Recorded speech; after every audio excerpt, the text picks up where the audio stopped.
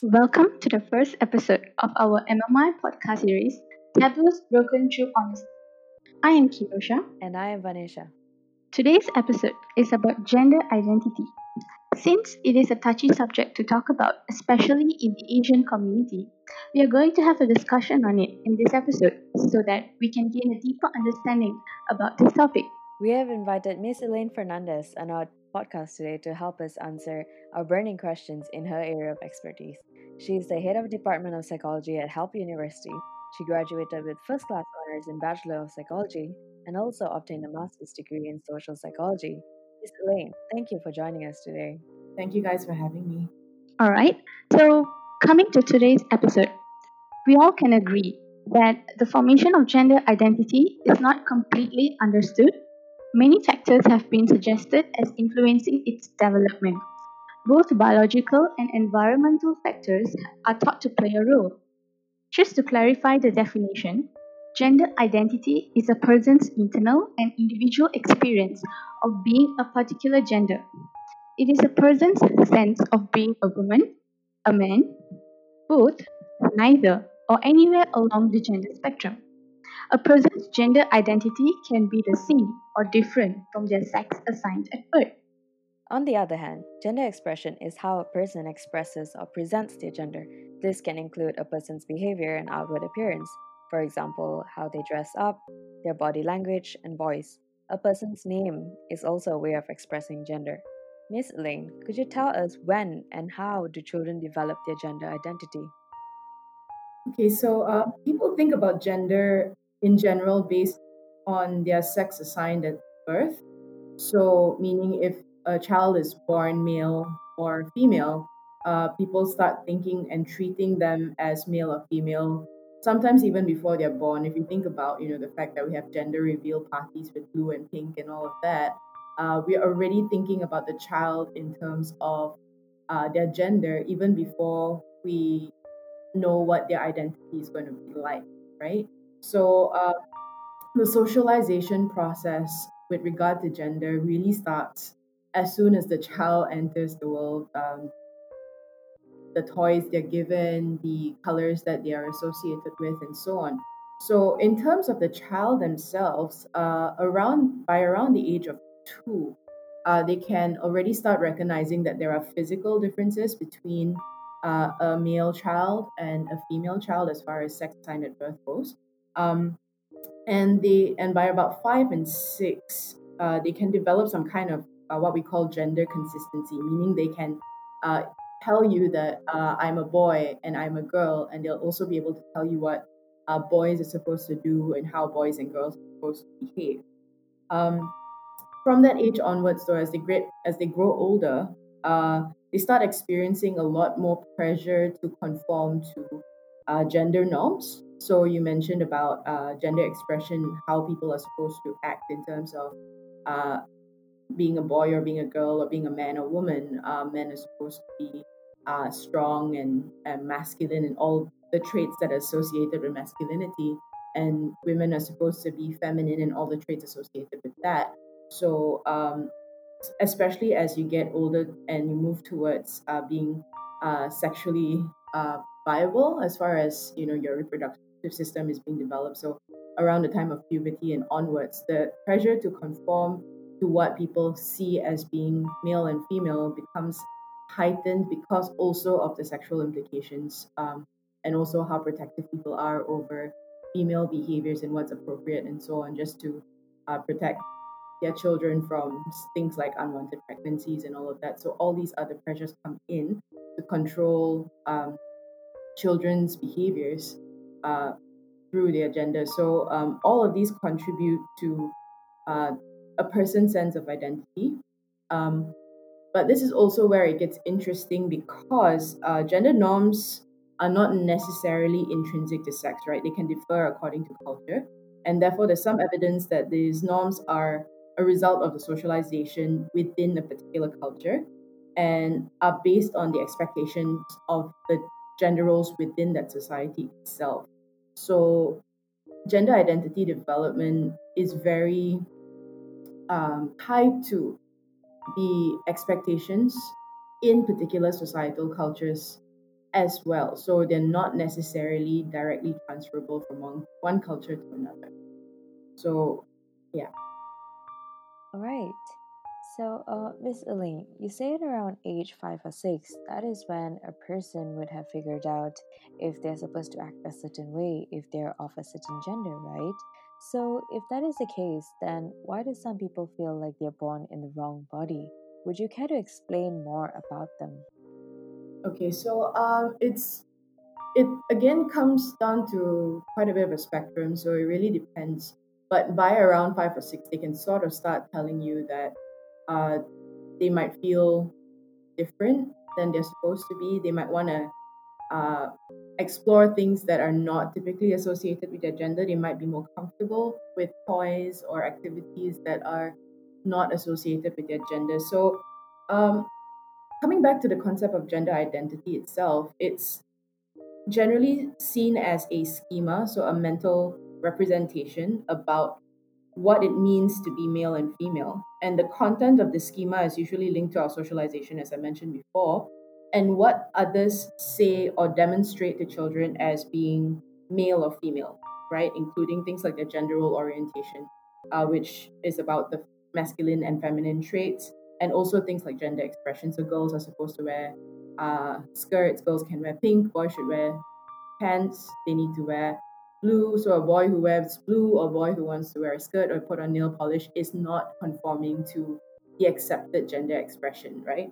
So when the person doesn't feel like who they are in relation to those gender norms or roles uh, is in line with their sex assigned at birth, then there is a discrepancy between what their anatomy is and what they're being told should be how they behave according to that anatomy.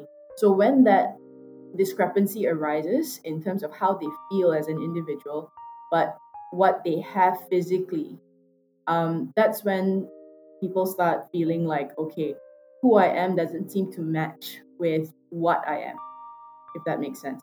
So that's sort of why some people feel like they're born in the wrong body, because the world is telling them that everything that they're experiencing is different from the physical form that they actually have. So, for example, if I was born male, but my entire experience of the world, how I want to relate to the world, is typically classified as being a female response, right? A female form of gender expression. Then that would be a significant discrepancy between how I am experiencing the world and how my body looks. So that's sort of why some people would feel that they are born in the wrong body, and that's one of the basis of the uh, idea of transgenderism to begin with. Oh, okay. So, is then being a transgender is a mental disorder, Miss Eileen? Also, what is the difference between being a transgender and gender dysphoria? Okay, so since sort of 2013, we've stopped looking at or stopped classifying being transgender as a mental disorder. It was previously parked in the Diagnostic and Statistical Manual of Mental Disorders as under a sexual disorder. But right now, it's no longer the case. We have moved it into a separate category, which you've mentioned, which is gender dysphoria. And the purpose of this is because um, the focus has shifted away from the fact that they feel different to the distress that they experience as a result of feeling different. So there's a difference there. So then we are not saying that because they don't feel like their sex assigned at birth that there's something wrong with them. It's more that they're experiencing distress as a result of that discrepancy, and therefore that's what psychologists would typically work with, not the fact that they feel differently.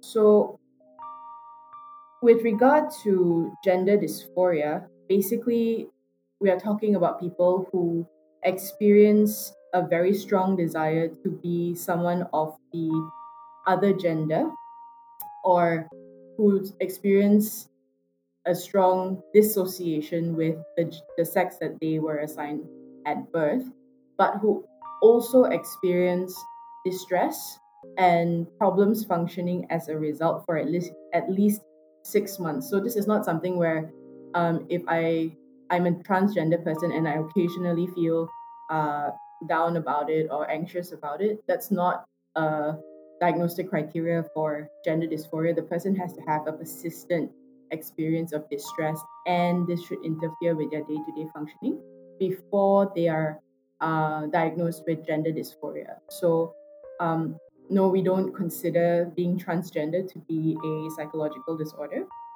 And in fact, the World Health Organization, in their International Classification of Diseases, uh, 11th edition, they are going to change the classification. And in fact, they've already changed this on their website to gender incongruence, away from gender identity disorder. So, again, making the focus about the um, the distress that people experience as a result of the incongruence and less about the fact that there is an incongruence to begin with. So, within the psychological community, just being transgender alone is no longer seen as a mental disorder. And certainly, it's possible to be transgender and not experience dysphoria. So, I was just wondering, you know how some people they do not identify themselves as a male or as a female? What can you tell us about them? Is that also a gender incongruence, as you said, or is that more of a gender dysphoria? What pronouns should we use to address them? Okay, so with regard to sort of gender nonconformity in general, so obviously the transgender individual typically identifies as male or female. However, there are many more people who don't necessarily identify so clearly with being male or female. So if you think about the fact that gender is a social construction that consists of various expectations and norms and traits assigned to what it means to be male or female, it's very possible for it to fall on a spectrum. So most people don't necessarily already feel like they are 100% male or 100% female. So we do share characteristics across being male and female. So, but for some people, but for most people, sorry, most of us feel like we associate ourselves with one or the other a little bit more strongly. So I definitely identify more with being a woman because I enjoy things that are feminine. I exhibit more feminine traits. I'm comfortable expressing myself femininely. So we are more comfortable with the fact that we are female or male. Whereas there are some people who don't feel like who they are actually falls within either of these binary categories in any kind of significant way. So those people we would typically classify as being gender non-conforming. Other terminology is things like gender queer, intergender, bigender. So there's a lot of terminology out there, and you could debate the validity of these classifications. But at the moment, what we do know is that there are people who are what we call gender non-conforming. Now, you talked about pronouns as well for people who don't identify with being male or female. And typically, we would suggest asking them what pronouns they prefer because there are no sort of set pronouns for people who are gender non-conforming. So some people like to go with they, them, they are.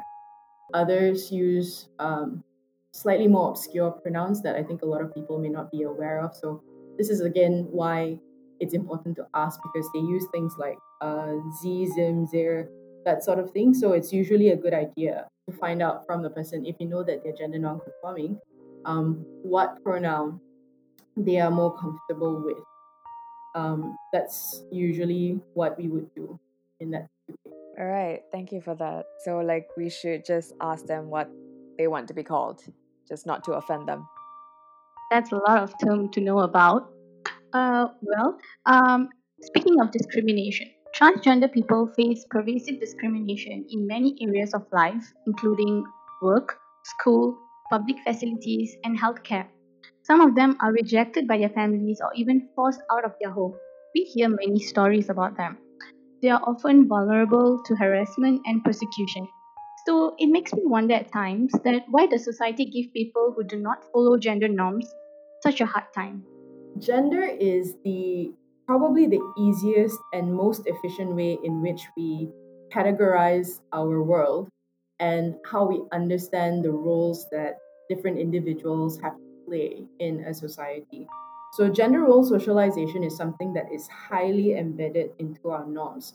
So if you think about what I said earlier about how quickly we start thinking about children in very specific ways, even by before they're born, as soon as we know what their gender is, we start planning for that person in terms of the gender that we assume that they're going to be. So when we have these uh, very strong ideas about what a person is supposed to be like, when they sort of violate that or they don't conform to what we consider to be the norm, usually the first thing that people would do in a group to a group member who is uh, contradictory or who doesn't conform to what the group norms are is we try to persuade them and convince them to follow the norm. And when that fails, and when that repeatedly fails, we start seeing the individual as being deviant. And what happens with human beings when we think about people as deviant is that we start to dehumanize them a little bit. And therefore, this starts to justify our treatment of them as being somehow an aberration to the group. And it makes us feel like it's okay to punish them really for their deviance from group norms. So when this happens, um, what that usually manifests as is things like discrimination, harassment, persecution, because you are different. You are not what you should be as a man or as a woman. And therefore, this justifies me somehow being cruel to you in various ways, whether or not it's as simple as disowning you, so cutting you off from family support, or as far as physical abuse. We know of a lot of cases of transgender women in particular getting beat up or even killed for being transgender. So it is actually quite scary, but it is a very uh, common sort of outcome of a strong group identity, which gender is a very strong group identity. And also what the outcomes are of a violation of their group identity. We see this a lot with religious identity as well in a lot of places, how sort of people who move out of a religious group are treated. But because gender identity is so ingrained and there is a biological aspect to it compared to sort of other belief systems, people tend to react more strongly because of the implications that this categorization may not necessarily be as clear cut as we like it to be, and so that also threatens our the way we think about society and the societal structures that we take for granted. So there's a lot of those elements as well. So, what I'm understanding from what you have said, Miss Elaine, is that the problem lies in society in a way that our minds are too narrow to accept them as who they are. To some extent, in some cases, yes, but I think it happens with a lot of people who are not necessarily narrow-minded as well, and this is a sort of outcome of just generally the way in which human beings categorize the world and the value we place on these categories. So it happens with everyone, right? When you're part of a group and somebody in the group is behaving in a way that violates group norms, usually the way we would respond is, how could you do that? How can you uh, act so differently to what we consider to be the right way to do things, right? So when you apply that to something as ingrained as gender, as inseparable from our identities as gender, then the reaction that you get to a violation becomes even stronger. So it may not be coming from a place of somebody wanting to be prejudiced or wanting to discriminate, or the fact that they may not, or coming from a place where they don't love their child or something along those lines. It's just we are fighting very powerful psychological mechanisms, um, which is why it's important for people to recognize that at the end of the day, the concept of gender is still a construction, is something that we have created as a society. It's not necessarily fully tied to our biology. So until people fully understand that, it's going to be very difficult for a lot of people to make that differentiation. Thank you for your input. One thing I find really interesting is that although they are being discriminated up to that point, some people still opt for a sex reassignment surgery. What are the contributing factors, and more importantly, is the surgery reversible? Okay, so I think a couple of reasons why people would want to opt for sex reassignment surgery. If you look at the criteria for somebody to actually be considered transgender, it actually includes things like a strong dislike of their primary and reproductive sexual characteristics and a strong desire to have the primary and sexual characteristics of the other gender. So this is one of the sort of drivers of that identity itself. So um, when you're when who you are is so different from what you look like, there's always going to be a sense of incongruence. So I think for some people, the drive to actually have that sex reassignment surgery is just so that they can eliminate some of the incongruence from their day-to-day experience. There's also the factor of how they're treated as well. So if I look still like a man, but I actually have an identity as a female, that expressed incongruence can invite a lot more harassment, ridicule, and so on. So if I look more like how I feel, then I may be able to avoid some of that harassment and the treatment that other people give me as a result of that incongruence. So those factors as well. But in terms of actually getting a sex reassignment surgery, uh, if you go to anywhere that is legitimate, uh, they don't just accept anyone who comes in and says they want to change their sexual and reproductive characteristics. They usually would require you to get an assessment from mental health professionals who are familiar with gender identity issues. They would require that you have a clean bill of health, both physical and mental. They would also require that you are an adult, so 18 and above, capable of making your own decisions. And some even look at factors like, is there a social support system and network that you can fall back on post surgery and all of that kind of stuff. So it's not so simple to get a sex reassignment surgery at a legitimate hospital or clinic that do these things. Usually, the person's mental health is of paramount, and they usually want to be very sure that this is something that the person wants. Other criteria are things like they've already undergone some kind of hormone treatment and also been living as the other gender for a significant amount of time, I think possibly up to a year at least. So these are decisions that are not made lightly, and they are very much in conversation and in assessment of the individual's state before a surgery is even conducted. With regard to reversibility, it has been done, so people have what we call detransitioned before, but very few places around the world do this because it is a very risky surgery to be. It's risky enough to do sex reassignment in the first instance. It's more risky to try and reverse it um, after the fact. So there are very few people who actually do this, but it is possible. But again, subject to a whole slew of mental health assessments, physical assessments, and so on. Miss Lane, I actually have a question for you. Why does their mental health have to be assessed before the surgery, since you said it is not a mental problem, right? It's not about determining that their mental health is tied to their transgenderism. So it's not about necessarily checking.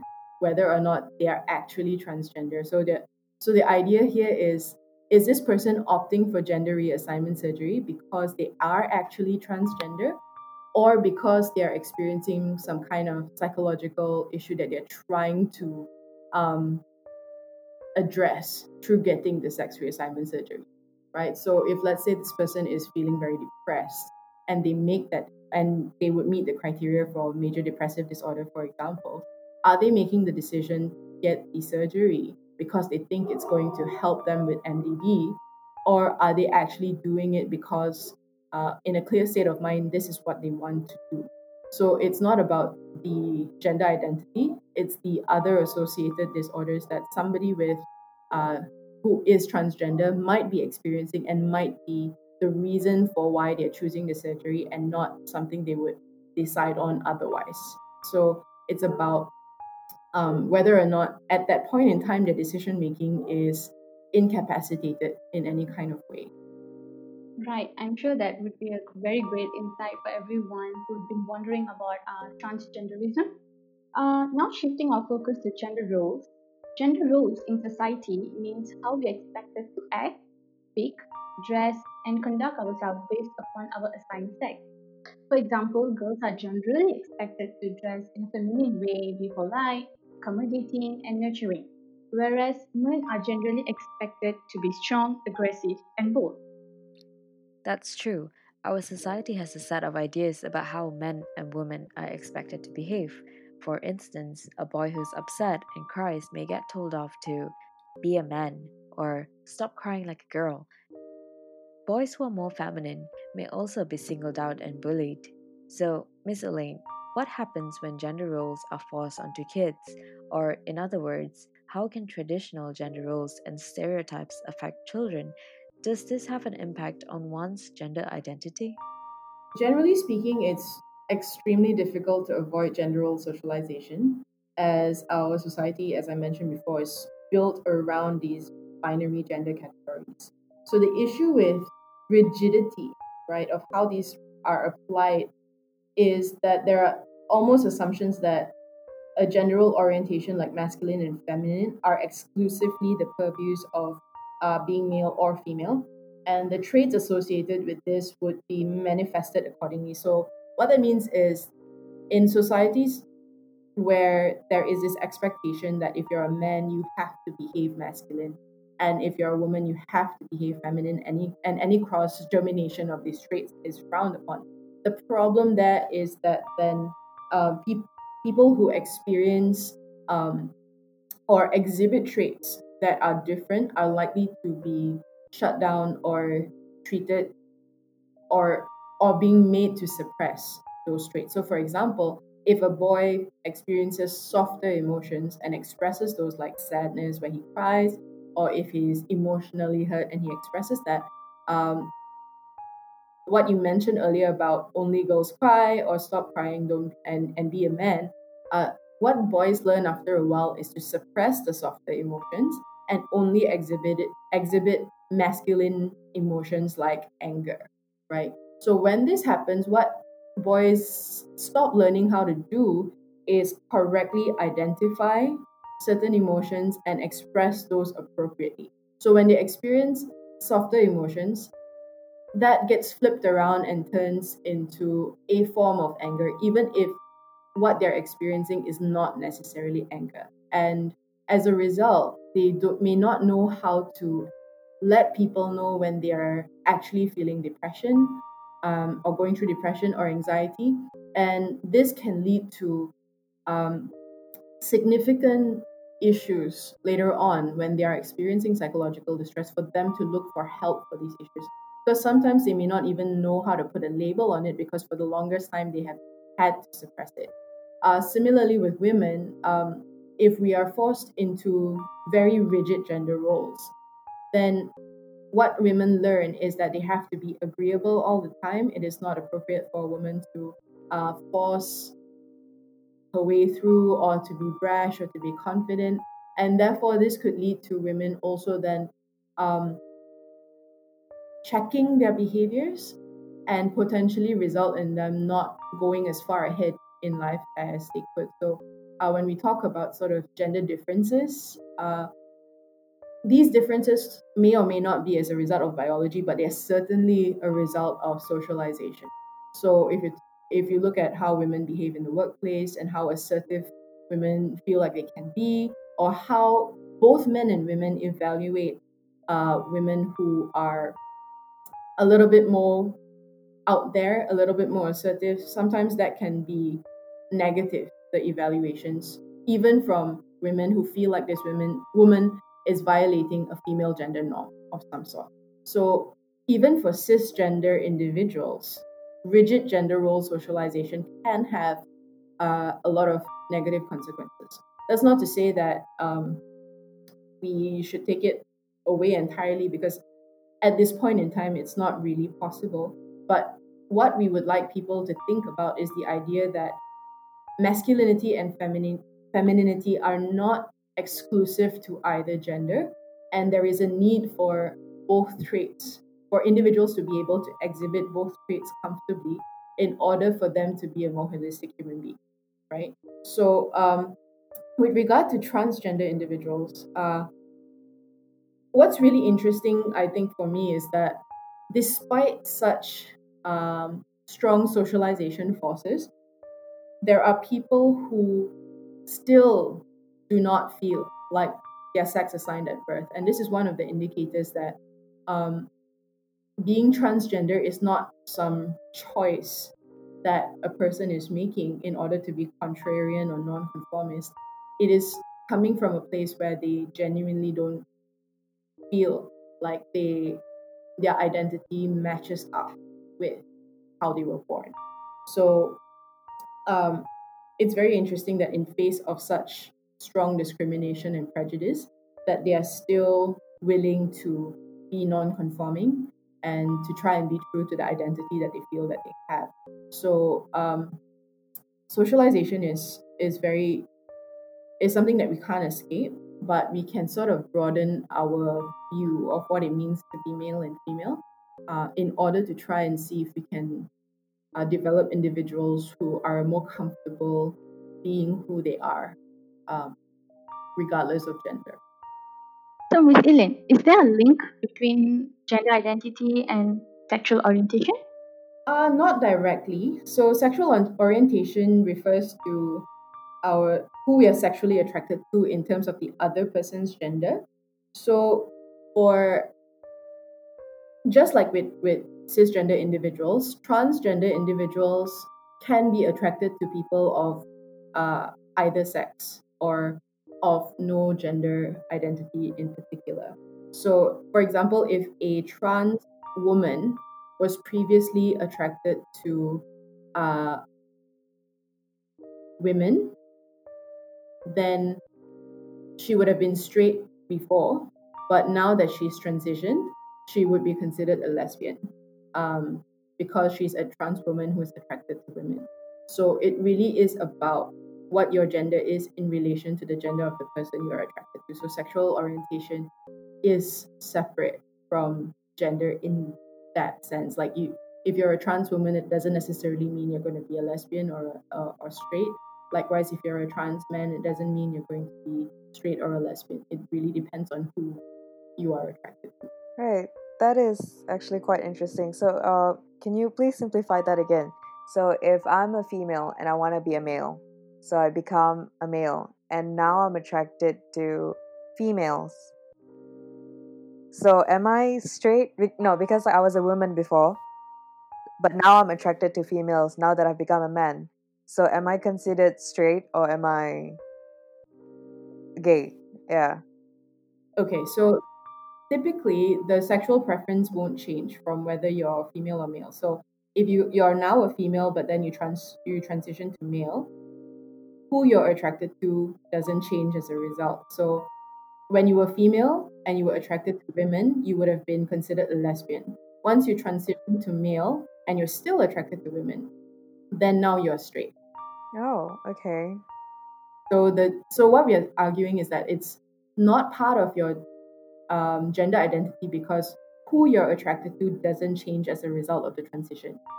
It's just the label that you would put on it that would change. Okay. Well, I think we've covered a lot of grounds today. We've discussed extensively on the topic of gender identity development. We've also talked about gender roles, sexual orientation, transgenderism, and the non-binary or gender fluid. Before we end, Miss Elaine, do you have any advice for people who are feeling confused about their gender identity? Um, yeah, so if you are experiencing any confusion about who you are, or you're quite aware of who you are, but you don't know who you can safely express it to, or even discuss your options with. Thankfully, I think in Malaysia there's a number of foundations that are already working with people who are transgender or who are gender non-conforming. So you've got foundations like the PT Foundation, the Seed Foundation, Justice for Sisters. PD Foundation in particular does have counselors who work with people who are of the LGBTQ community. So you can reach out to these organizations. You can even talk to them anonymously at first, um, and then decide whether you want to proceed to access their services. But it is a good idea to try and see if you can talk to somebody, especially a mental health professional, within these organizations so that you know that they are LGBTQ friendly, um, to sort of sort through your thoughts and your concerns about your gender identity. So being confused about it doesn't necessarily make you one or the other, but it's a good idea to talk to somebody to just see uh, where you are and how you feel, and if there is any incongruence, how you're going to address that. So there is thankfully more and more help available. Uh, it's a good idea to try and see if you can access this help. All right, thank you so much for your advice. And Miss Elaine, thank you so much for your time for being on the show. It has been a very insightful conversation to have with you. Yes, I'm sure many of us would have gained a deeper understanding on this topic, which are very often to be seen as taboos during discussion. Thank you again, Ms. Lee, and thank you all for tuning in this week's episode. Stay tuned for episode 2 next week.